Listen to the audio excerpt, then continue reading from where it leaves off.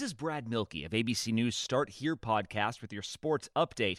Down one star, the Golden State Warriors keep winning thanks to the rejuvenation of another. We'll explain coming up. Hey, what do you want to da-da-da? I don't know. What do y'all think we should da-da-da? Well, what did we da yesterday? Yesterday. All the dolls feel like the same doll these days. I know. Like, is today Monday or Tuesday? Today is Thursday. Oh no, I forgot to call my mom on her birthday. Oh no! No! These days, nothing is normal and everything is weird. But you could still save big when you switch to Progressive. That won't change. Not today or any day. Quote today at Progressive.com. Progressive Casualty Insurance Company and Affiliates. Warriors star Klay Thompson is out for the 2021 season with a torn Achilles tendon, but in his absence, two-time MVP Steph Curry has stepped up in a big way. Curry sits near the top of the league in points scored and three-pointers made and set a new personal best with 62 points in a single game. This ABC Sports Update was brought to you by Progressive, making it easy to bundle your home and car insurance. HD Smartcast. You are listening to a Live Mint production brought to you by HD Smartcast. Good morning, I'm Shalini Umachandran, and this is Mint Light Morning Shot, a quick update on the news you need to know before you start your day. So grab a cup of coffee and let's get started.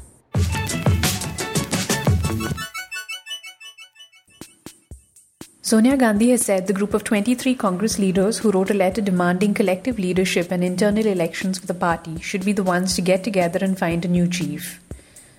This came a day before the Congress Working Committee meeting on Monday and about 2 weeks after the letter was sent by a group of sitting MPs and former ministers. Another group has sent in a letter demanding Rahul Gandhi's return as party president.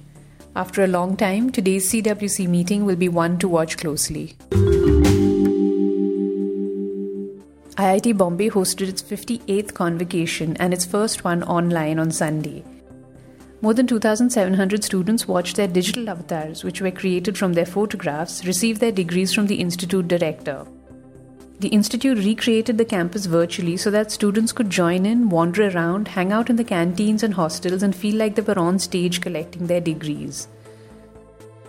The students took a synchronized pledge at the end of the ceremony. IIT Gandhinagar also hosted its convocation on Sunday. More than 450 students got their symbolic degrees in a digital mode. That's how the institute described it. Across the country and around the world, hundreds and thousands of students are missing out on their graduation ceremonies and entering the job market from their homes. Kremlin critic Alexei Navalny is still in a coma. He collapsed on a flight last week after drinking what his supporters believe was poison tea. He's been shifted from Siberia to a hospital in Berlin. Navalny has been a thorn in the side of President Vladimir Putin and United Russia for almost a decade. Doctors at the Russian hospital where he was treated before evacuation said they do not believe he was poisoned. The Kremlin has said it's not yet clear what caused the illness. Navalny has consistently exposed official corruption in Russia. He's done a number of investigations and served multiple jail terms for them. In 2018, he attempted to challenge Putin for the presidency but was disqualified. Last month, a Russian court fined his anti-corruption group for refusing to delete a 2017 YouTube film that it made. This is a film that accuses former President Dmitry Medvedev of holding a massive chain of luxury properties. Across the world, schools have been closed for months, and the debate about whether and how to reopen amid a pandemic is raging. Online learning is here to stay, but the current models aren't able to solve problems like learning outcomes and socialization for children. This is why so many VCs are betting on edtech startups. Globally, $4.1 billion flowed to edtech companies so far this year, up from $2.6 billion last year. In India, VC funds to Indian edtech tripled in the first half of 2020. Indian edtech startups received $998 million in the first 6 months of this year compared to $310 million in the same period last year. So far, every sixth venture capital dollar has gone to an edtech startup this year. A recent Goldman Sachs report said edtech is among the few sectors where price competition is low and the segment is profitable.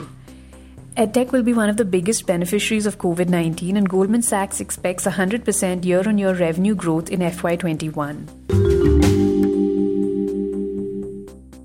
Data from the black boxes of a Ukrainian plane that went down in January shows it was hit by 2 missiles 25 seconds apart.